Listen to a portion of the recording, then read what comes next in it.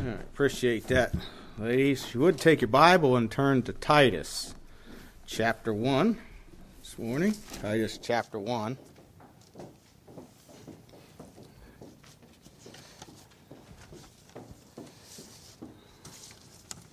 And I'm going to be reading again the first 4 verses of Titus in chapter 1. Paul, a servant of God and apostle of Jesus Christ, according to the faith of God's elect, and the acknowledging of the truth which is after godliness, in hope of eternal life, which God, that cannot lie, promised before the world began, but hath in due times manifested his word through preaching, which is committed unto me according to the commandment of God our Savior. To Titus, mine own son after the common faith, grace, mercy, and peace from God the Father and the Lord Jesus Christ, our Savior. The title of the message this morning is Chosen for the Lord's Purpose. Chosen for the Lord's Purpose. Let's pray. Heavenly Father, we do thank you again for your love and your mercies. Thank you for your word. Thank you that we can study to show ourselves approved unto God, a workman that needeth not to be ashamed, as we rightly divide thy word of truth. I pray, Father, this morning as we look into thy word, that you'd help me as I preach. Help me to preach with clarity and power. The Spirit of God would work in hearts and open our understanding to receive thy truth, that we might be conformed to the image of your dear Son. And Lord, we do pray as in our midst this morning who have never repented of sin and put their faith and trust in the Lord Jesus Christ to save them from their sin. I pray that the Spirit of God work in their hearts today as well and bring about repentance and faith. We pray. Have your will and way. We pray in Jesus' name. Amen. I feel that so often people who profess salvation have the attitude that, well, I'm saved and that's all that matters, and I'm just here to live how I kind of please, and there's no real drive or concern. What does the Lord want with my life? What does the Lord want with my life? And there's not a serious concern about the things of God and how it applies to everyday life.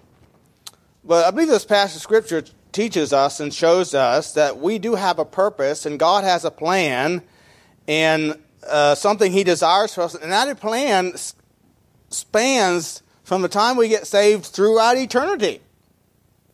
It's never ending. It has no end. It may have a beginning. Somebody said the difference between eternal life and everlasting life is God is eternal. He has no beginning or ending. We get saved at a certain point. So our life with God has a beginning, but it don't have any ending. That's everlasting. I don't know if that's a true picture of things, but it sounds good, so I give it to you. So that's free this morning. But anyway, our life with God or for God does not have an end. It is eternal. And let me throw something else out there. Our service and worship of God is not going to have an end either. And so, it's something I don't think we often think about. We are chosen for the Lord's purpose. And I want to notice several things this morning. We're chosen according to our faith.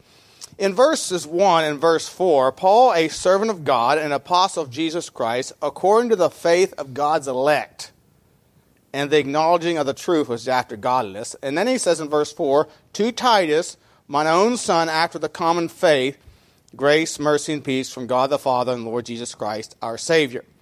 So, the word elect means chosen or picked out, and it's used in other places in the Bible. And of course, there are Calvinists that teach that, we're chosen before the foundation. In fact, it says this in verse 2, about the promises of God before the world began. And some people believe that, God chooses some to be saved and God chooses some to be lost. It's not talking about choosing people to be saved or choosing people lost. It's talking about choosing people for acknowledging the truth, which is after godliness. And that acknowledging of the truth is not talking about really salvation. It's talking about growth. Because acknowledging has the idea of it's knowledge that I'm getting that continues to grow. The knowledge of salvation is a one-time thing. But the knowledge of learning of God is a continual thing. And when you put the letters ing onto word, it gives the idea of it's something that continues. So we're chosen to service, to learn of God and to serve God. And of course, Peter says in 1 Peter chapter 1 and verses 1 and 2, in answer to those Calvinists, we're chosen according, we're elect, verse 2 says, elect according to the full knowledge of God the Father through sanctification of the Spirit unto obedience and sprinkling of the blood of Jesus Christ, grace unto you and peace be multiplied. So we're chosen according to the foreknowledge of God. God has foreknowledge. You and I don't have foreknowledge. You know, we might have some discernment and some ideas of what's going to happen if we do this or do that. You know, we might be able to have some insight into saying, well, this is likely to happen or this is likely to happen. But God has foreknowledge that He knows the end from the beginning. And so He chooses us according to His foreknowledge. So when He says we're chosen before the foundation of the world, but it's according to His foreknowledge. God knew or knows who will be saved and who will not be saved. Jesus chose Judas because He knew that Judas would betray Him. He knew it. And He would fulfill the purpose that God had in betraying and fulfilling the Old Testament Scriptures. He did not make Judas betray Him.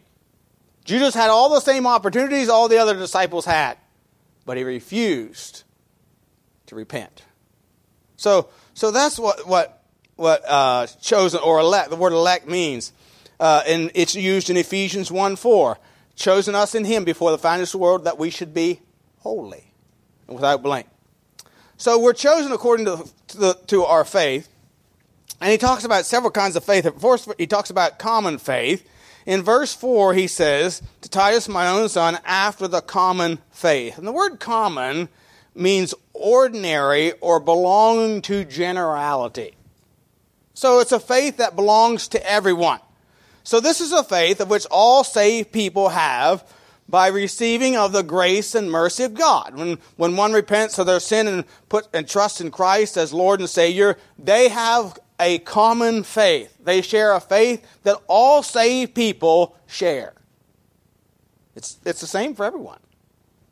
There's not, he has one kind of faith and he has another kind of faith, or he has one kind of salvation, he has another. No, it's all the same thing. It's all the same. Jude talks about the common faith as well. In Jude, in verse 3, I gave all diligence to write unto you of the common salvation. Is how he calls it there. And it is common, salvation is common, that it's offered to all. Whosoever shall call upon the name of the Lord shall be saved. It is common that it's the same for all, whether you're a Jew or a Gentile, or whether you're a bond or free, or rich or poor, it doesn't matter. It's common to all. It is common that it gives eternal life to all who believe. We all have the same eternal life.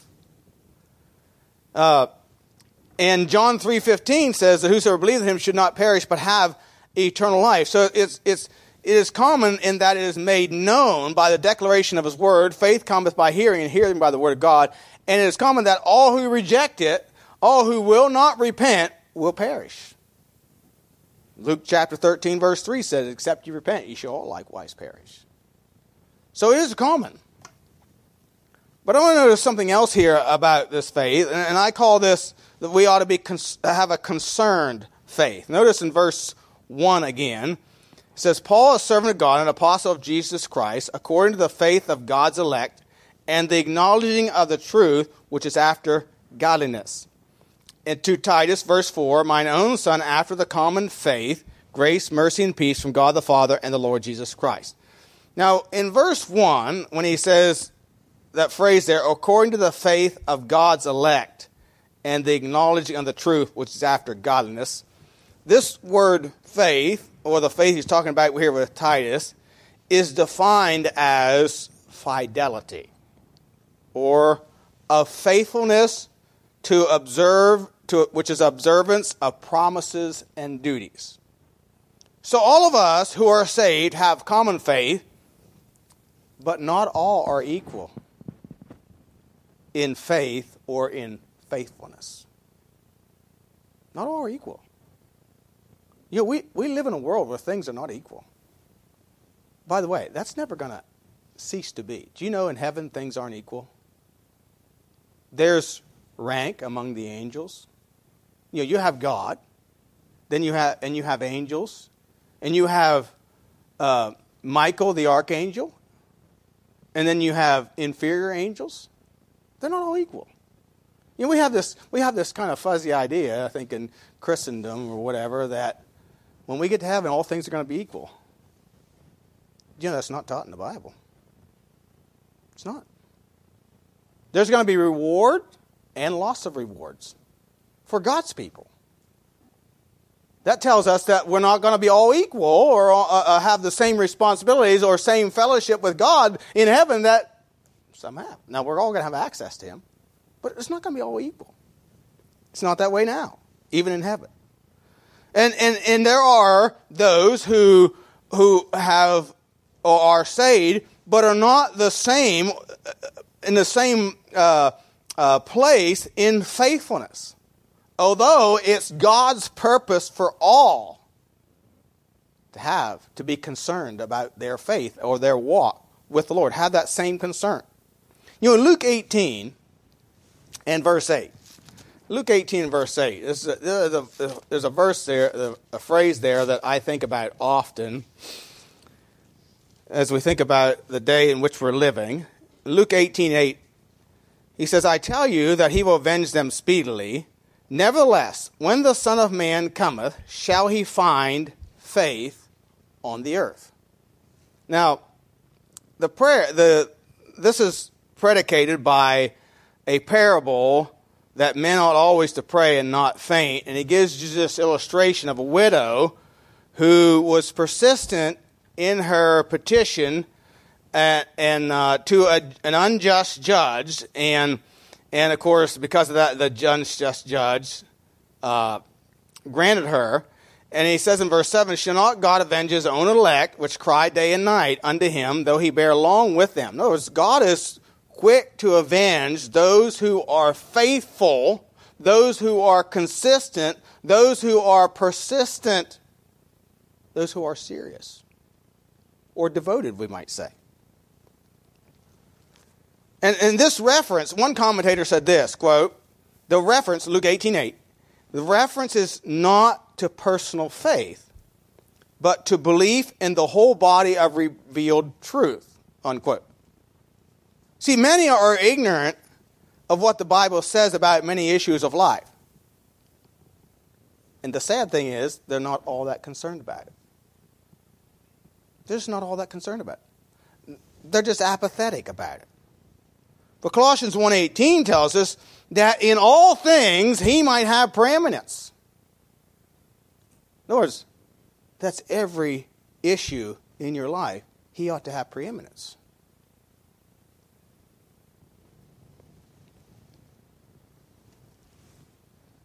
Look at Joshua chapter 1, verses 6 through 9. Joshua chapter 1.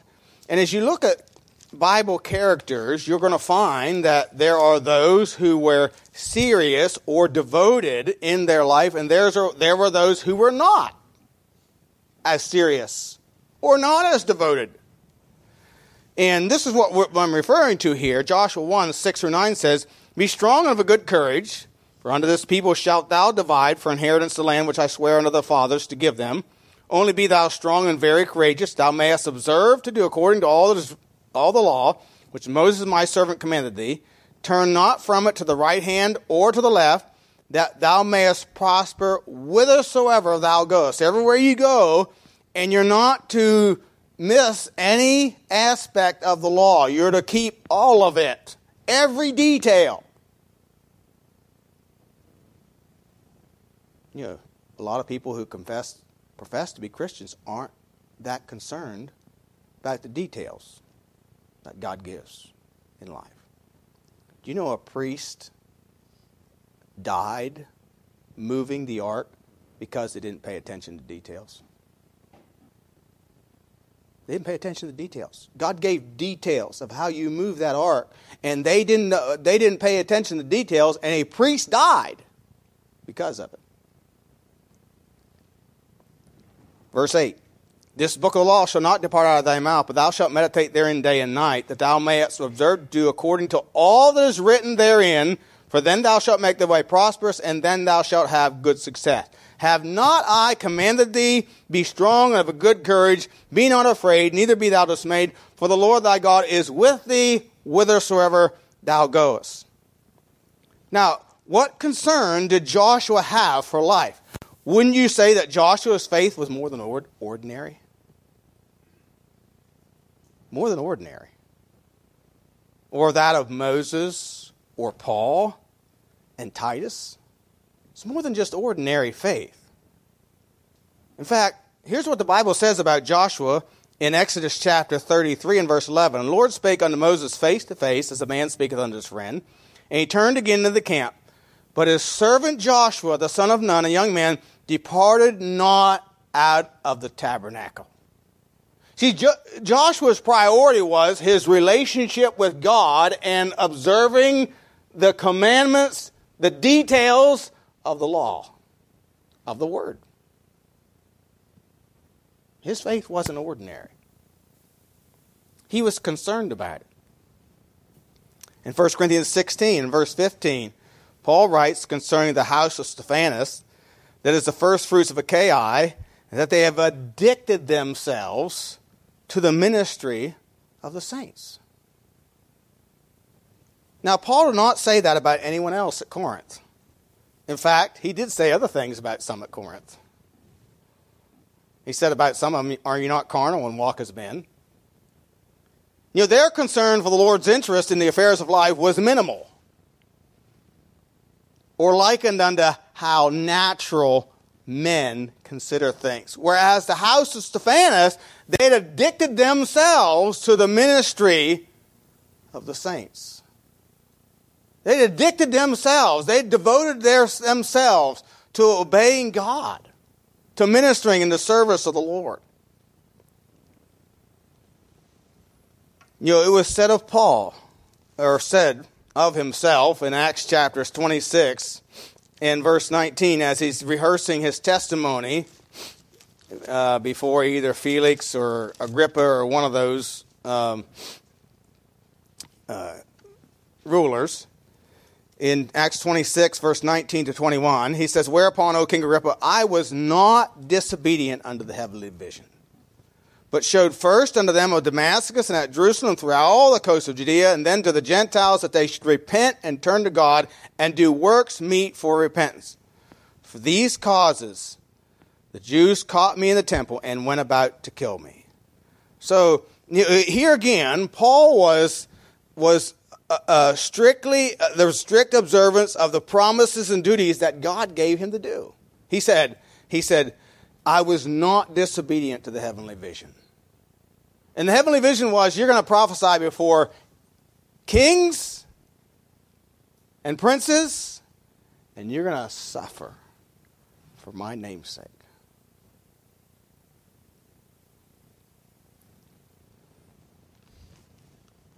See, this kind of faith is a faith that knows no sacrifice too great for the Lord.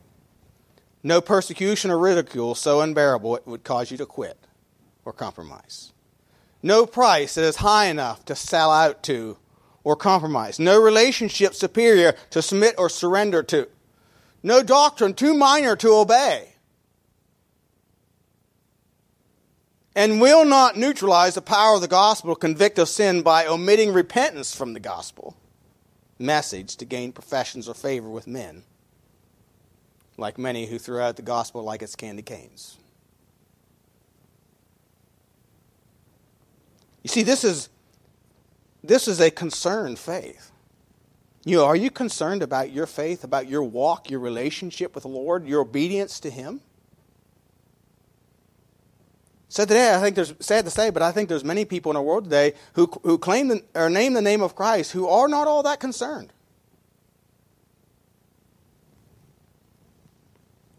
The second thing I see here is that we are commanded to continue in the truth. If you notice verse 1 again, it says, Paul, a servant of God and an apostle of Jesus Christ, according to the faith of God's elect, and acknowledging of the truth which is after godliness. The word, there, of course, there must be, it's obvious, there must be some knowledge of God, of sin, of repentance and faith for one to come to salvation. We have to understand those things to have a relationship with God. To be redeemed by Him, we must understand we must be made righteous or right in His sight. And so, therefore, we must understand something about God and His Son, Jesus Christ, and that we are sinners and we need to repent of our sin and we're willing to turn away from it and put our faith and trust in Jesus Christ. We have to understand the person of redemption, that is Christ, that He's the only acceptable sacrifice for sin. 1 Timothy 2:5 says there's one God and one mediator between God and man, the man Christ Jesus. There's only one way that a person can be saved, and that is through faith in Jesus Christ. Again, we must understand the need to repent. That is, understand that sin is an offense against God. And repentance really is to have a godly sorrow, or to be sorry that we've sinned against God. Paul brings that out in 2 Corinthians chapter 7, verses 8 through 10, and he talks about the sorrow of the world and also the sorrow which leads to repentance. 2 Corinthians 7, verses 8 through 10, he says, For though I made you sorry with a letter, I do not repent. Now, I'm not going to change my mind. The word repent by itself simply means to change your mind. But he says that you sorrowed to repentance. Though I made you sorry with a letter, I do not repent. Though I did repent, for I perceive the same epistle hath made you sorry, though what were but for a season. Now I rejoice, not that you were made sorry, but that you sorrowed to repentance. For you were made sorry after a godly manner, that you might receive damage by us in nothing. For godly sorrow worketh repentance to salvation, not to be repented of, but the sorrow of the world worketh death. So godly sorrow worketh or brings about repentance, a change of heart, a change of mind. And godly sorrow is we're sorry that we offended God. You see, the sorrow of the world is, I'm sorry I got caught. Like a little child that disobeys their parents. And they're not sorry. They may not even understand the thing of offense yet, but until they get older. But they're sorry they got caught because they're sorry they're going to hurt because they got caught. See, a lot of people in the world are just sorry they got caught. They're sorry they're in trouble, and they want to help out of their trouble, but they're not sorry they've sinned against God. And a good example of this is the Pharisee and the publican. The Pharisee, he said, Lord, I'm glad I'm not like other men. In other words, he wasn't sorry he was a sinner or had sinned against God. He didn't even see himself as sinning against God. But the publican would not even lift up his eyes to heaven, but smote himself in the breast and said, Lord, be merciful to me, a sinner. He was sorry that he had sinned or offended God. That's what repentance really is.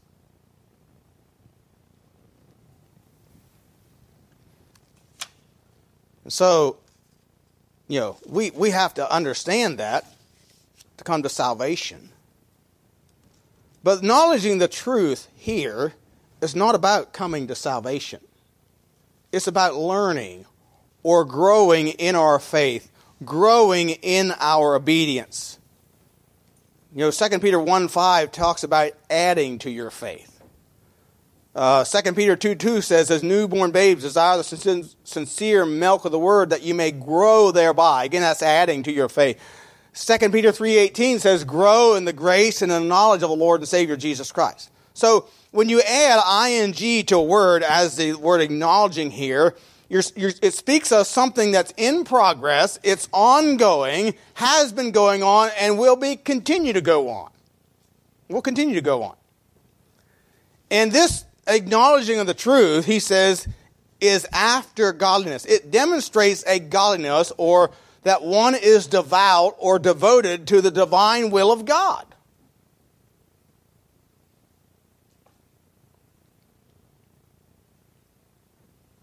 So we could say, if you're not all that concerned about your walk with the Lord, you're not seeking after godliness. Somebody said godliness is really a God-likeness. It's having an awe or a great reverence or respect for God and the things of God, and diligent in your devotion to that. He says, which is after godliness. In other words, it speaks of the goal to which anything tends. So this acknowledging of the truth is tending to godliness or godlikeness. It demonstrates a desire for godliness, because truth leads to godliness. Look at 1 Timothy chapter 2. 1 Timothy chapter 2 and verse 2. Paul speaks a lot about this in his epistles. 1 Timothy 2 and verse 2, he says, let's read verse 1 also, get the context. I exhort therefore that first of all supplication, prayers, intercessions, and giving of thanks be made for all men, for kings, and for all that are in authority, that we may lead a quiet and peaceable life in all godliness and honesty. Chapter 4, verse 7, also he says, but refuse profane and old wives' fables, and exercise thyself rather unto godliness. For bodily exercise profiteth little, but godliness is profitable unto all things, having promise of the life that now is, and of that which is to come. In other words, godliness is not only going to affect your life right now, it's going to affect your life in eternity. Eternity. Chapter 6, verse 5. Perverse disputings of men and corrupt minds and destitute of the truth, supposing that gain is godliness. From such withdraw thyself. And then, of course, 2 Peter chapter 1, verse 3, he tells us we're to add to our faith, and so on and so forth. You know, and we see a picture in the Scriptures of a man like this in Luke chapter 2, and verses 25 to 32. And this the man Simeon, and you know Simeon, it says of him in verse 25 that he was devout. Luke 2:25 says, "Behold, there was a man in Jerusalem whose name was Simeon. The same man was just and devout, waiting for the consolation of Israel, and the Holy Ghost was upon him. And it was revealed unto him by the Holy Ghost that he should not see death before he had seen the Lord's Christ. And he came by the Spirit into the temple, and when the parents brought in the child Jesus to do for him after the custom of the law, then took he him up in his arms, and blessed God, and said, Lord, now lettest thou thy servant depart in peace, according to thy word. For mine eyes have seen thy salvation, which thou hast prepared before the face of all people, a light to lighten the Gentiles, and the glory of thy people Israel." So here was a devout man. Here's a man who continually was growing in his understanding of God and his relationship with the Lord and his fellowship with God. And God revealed to him things that he revealed to no one else. See, you want God? Do you want to understand God? Do you want God to reveal himself to you? Do you want God? You want to have a relationship with God like Joshua or like Moses or like Paul? We say, well, I could never do that. Well, if that's your attitude, you probably never will. God's not a respecter of persons. He shows himself strong on behalf of those who seek him. There has to be a seeking after him. There has to be an acknowledging, a continual learning of the truth of the Word of God, and a seeking to understand the things of God. In Acts chapter 10, we have another example. There was a devout man here. This man is not saved yet, but he's devout. He's seeking God, sincerely seeking God, and he was a devout man, one that feared God with all his house, which gave much alms to people and prayed to God always. This is, of course, speaking of Cornelius. And God revealed himself to him through Peter. God sent a man to take the gospel to him.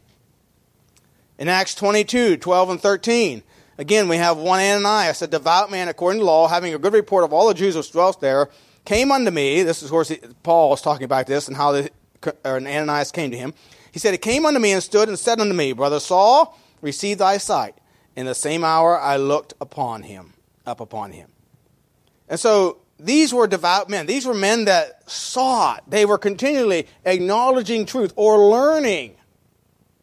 See, they were concerned about their life and their relationship and their fellowship with God, and how God what pleased God in every issue of life, and therefore they were continually seeking His wisdom for everything. You know, this is the difference between David and Saul. It's the difference between the tribe of Levi and the other 11 tribes. In fact, look at Deuteronomy 33. I mentioned this the other night. Deuteronomy 33 in verses 8 through 10. You know, this is the difference between the tribe of Levi and the other tribes. Why God chose Levi. And you say, well, this is discrimination. Hey, God's very discriminatory. God rewards us for our devotion to Him and our obedience to Him. And there will be lack of reward for lack of obedience.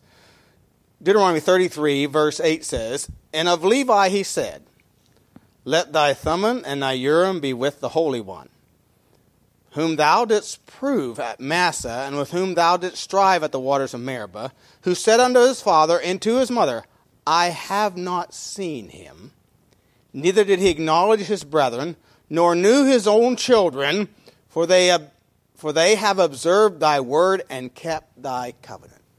Now, he's referenced here Meribah and Massah, where the children of Israel strove against Moses, and Moses said, "Who is on the Lord's side?" And the tribe of Levi joined him. And then he said, "Take ye every man his sword, and go in and out the tents, and slay every wicked among them." And what it's saying here is Levi didn't consider whether it was a brother or a parent.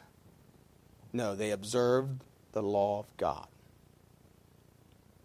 They didn't spare judgment of God because of friend or foe. Who were they seeking? They were seeking to please the Lord. Their devotion was to God foremost. And so this is the difference between tribe of Levi and the other 11 tribes. This is why they were chosen to serve in the temple. This is the difference between Caleb and his brethren. 5 times it says of Caleb, he wholly followed the Lord his God. This is the difference between Titus and Demas. Paul left Titus in Crete for ministry, and he said, "Demas hath forsaken me, having loved this present world." You see, when God looks for someone to serve Him, He is discriminatory. I know the world hates this. At least they pretend they hate discrimination. But some of them that cry discrimination are the most discriminatory people on the face of the planet.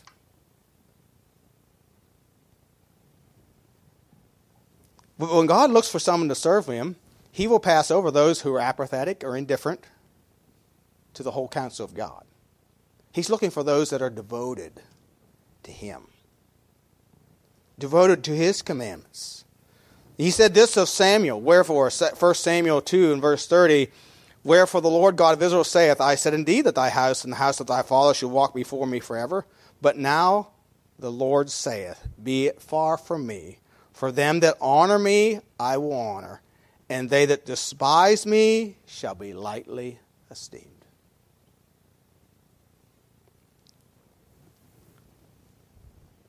See, God is looking for those who are willing to allow the Lord to transform their lives.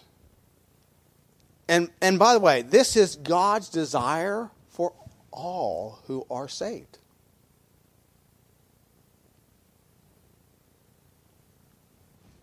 In Ephesians chapter 4 and verse 13.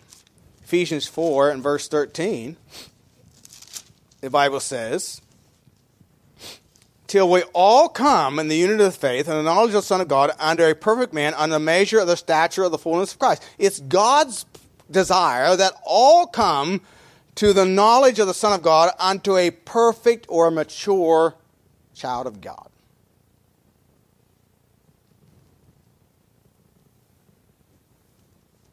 And we see Paul pens things like this in every epistle almost. In Philippians 1, verses 9 to 11, it says, "This I pray, that your love may abound yet more and more in knowledge." So again, acknowledging the idea of growing here. "Abound more and more in knowledge and all judgment, that you may approve things that are excellent, you may be sincere and without offense till the day of Christ, being filled with the fruits of righteousness, which are by Jesus Christ, unto the glory and praise of God." In Colossians 1:10, again, he says, "That you might work worthy of the Lord unto all pleasing, being fruitful in every good work, and increasing in the knowledge of God." And I could read many other verses, but we'll stop there for sake of time. This is the teaching of the Word of God, that we continue to be growing in our understanding, to continue in the truth.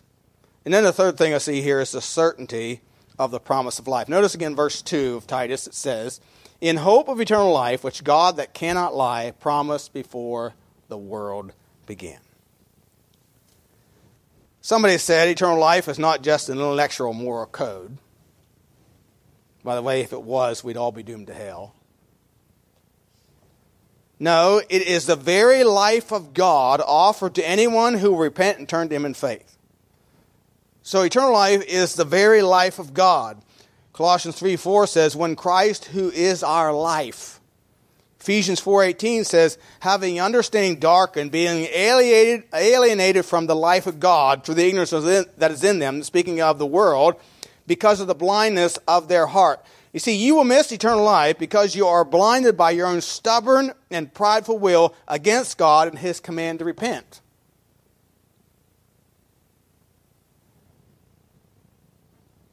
Salvation is not wishful thinking, as we often use the word hope.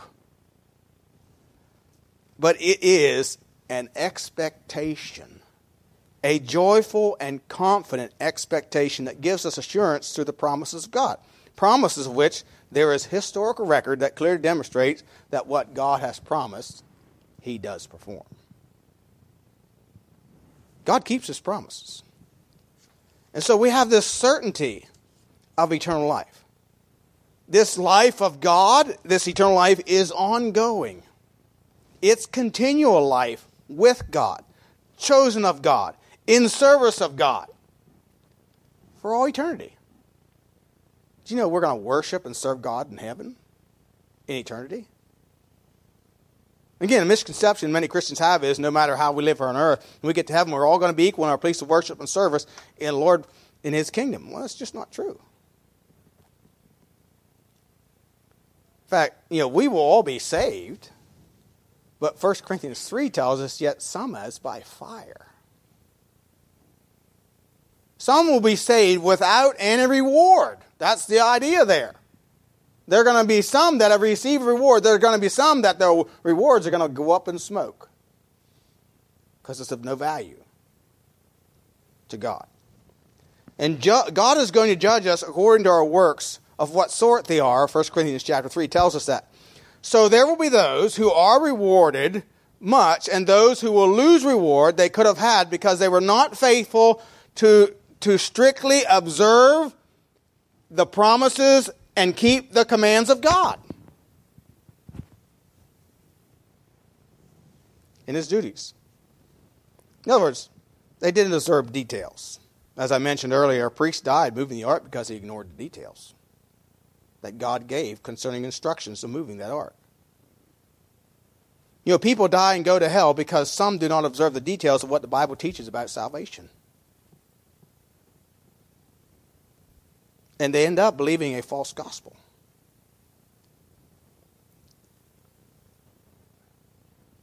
So as we consider this life of God, which we have through the Lord Jesus Christ, the foundation of which is the promises of God that cannot change because God cannot lie. He is without lie. That's really what this means here. He's truthful. His promises for future blessing and privilege to those who faithfully serve Him. And so, look at Matthew, for example. Let's go to Matthew chapter 25. Matthew chapter 25. in verses 14 through 29. And I'm not going to read all this for sake of time, but this is the parable the Lord gave concerning the kingdom of heaven, or the kingdom of God. He used those words interchangeably. And he chooses out servants, and unto one, verse 15 says, he gave 5 talents, to another 2, and to another 1, to every man according to his several ability, and straightway took his journey. So it speaks about it like the Lord Jesus Christ. He gave responsibilities to his people, his disciples. We are his disciples. And according to our abilities, he gives us responsibilities. But they don't all do the same. So, and he's left. He's going back to heaven. Verse 19, after a long time, the Lord of those servants cometh and reckoneth with him. So the Lord's coming back, and he's going to judge us for how we've served. And so, verse 20 says, he that received 5 talents came and brought other 5 talents, saying, Lord, thou deliverest unto me 5 talents. Behold, I gained beside them 5 more talents. His Lord said unto him, well done, thou good and faithful servant. Thou hast been faithful over a few things. I will make thee ruler over many things. Enter thou into the joy of thy Lord. He also received 2 talents, came and said, Lord, thou didst deliver unto me 2 talents. Behold, I have gained 2 other talents beside them. His Lord said unto him, well done, thou good and faithful servant. Thou hast been faithful over a few things. I will make thee ruler over many things. Enter thou into the joy of the Lord. Then he which had received 1 talent came and said, Lord, I knew that thou art a hard man, reaping where thou hast not sown, and gathering where thou hast not strawed. And I was afraid, and went and hid thy talent in the earth, and lo, there thou hast that is thine. His Lord answered and said unto him, thou wicked and slothful servant, thou knewest that I reap where I sowed not, and gather whether I not strawed. Thou oughtest therefore to have put my money to the exchangers. Then at my coming I should have received mine own with usury. Take therefore the talent from him, and give it to him which hath 10 talents. Oh, wait a minute. That's not fair.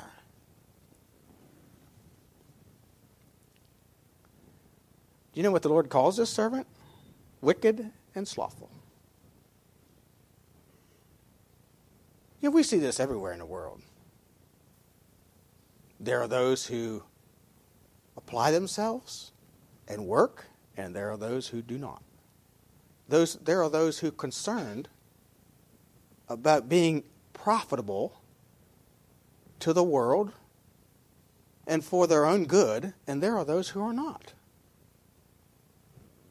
It's like that in the kingdom of God also.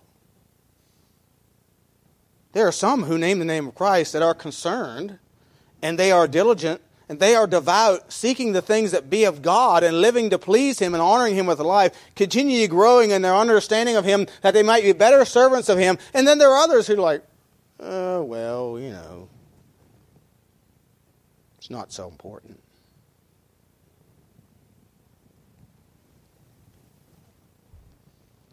We're going to be rewarded or not rewarded based on our service. And we're not going to be rewarded all the same.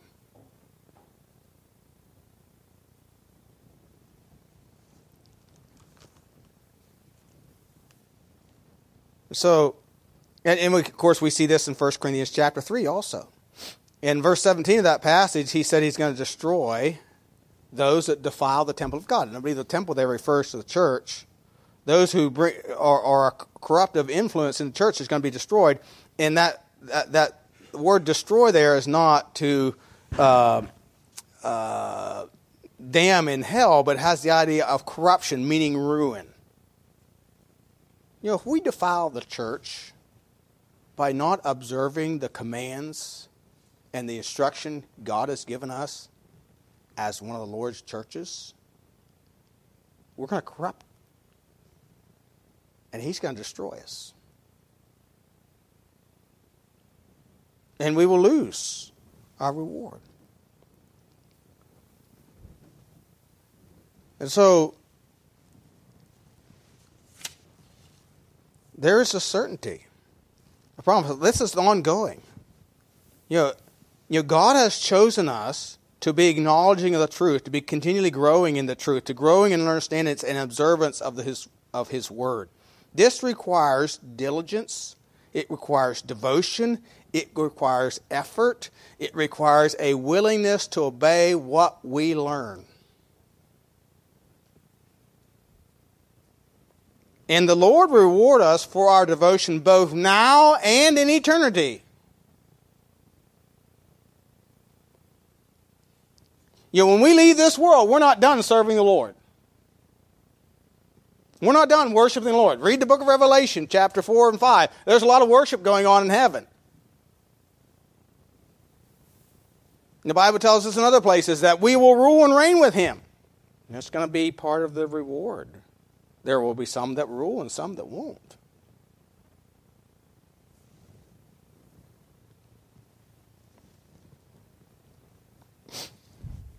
So are you serious or, well, not so? We're all going to face the judgment.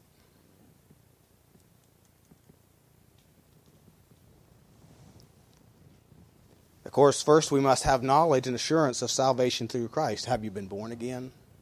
Do you know Christ as your Lord and Savior? A Christian, are you continuing in learning of the Lord and growing in the observance of His command and duties? Are you concerned with your walk and service of the Lord? You ought to be, because it will affect your eternity in reward or loss thereof.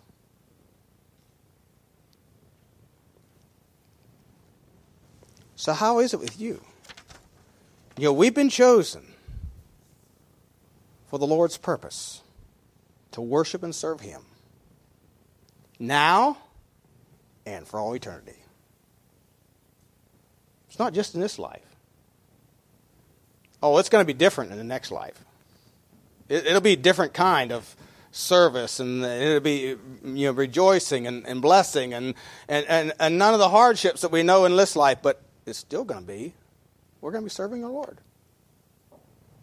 We'll be ruling and reigning with Him if we have faithfully served Him. But we're not going to all be equal. Our reward, again, is based upon our works, of what sort they are. So how is? Are you concerned about your faith, about your walk with the Lord? Are you concerned about the details or just the generalities?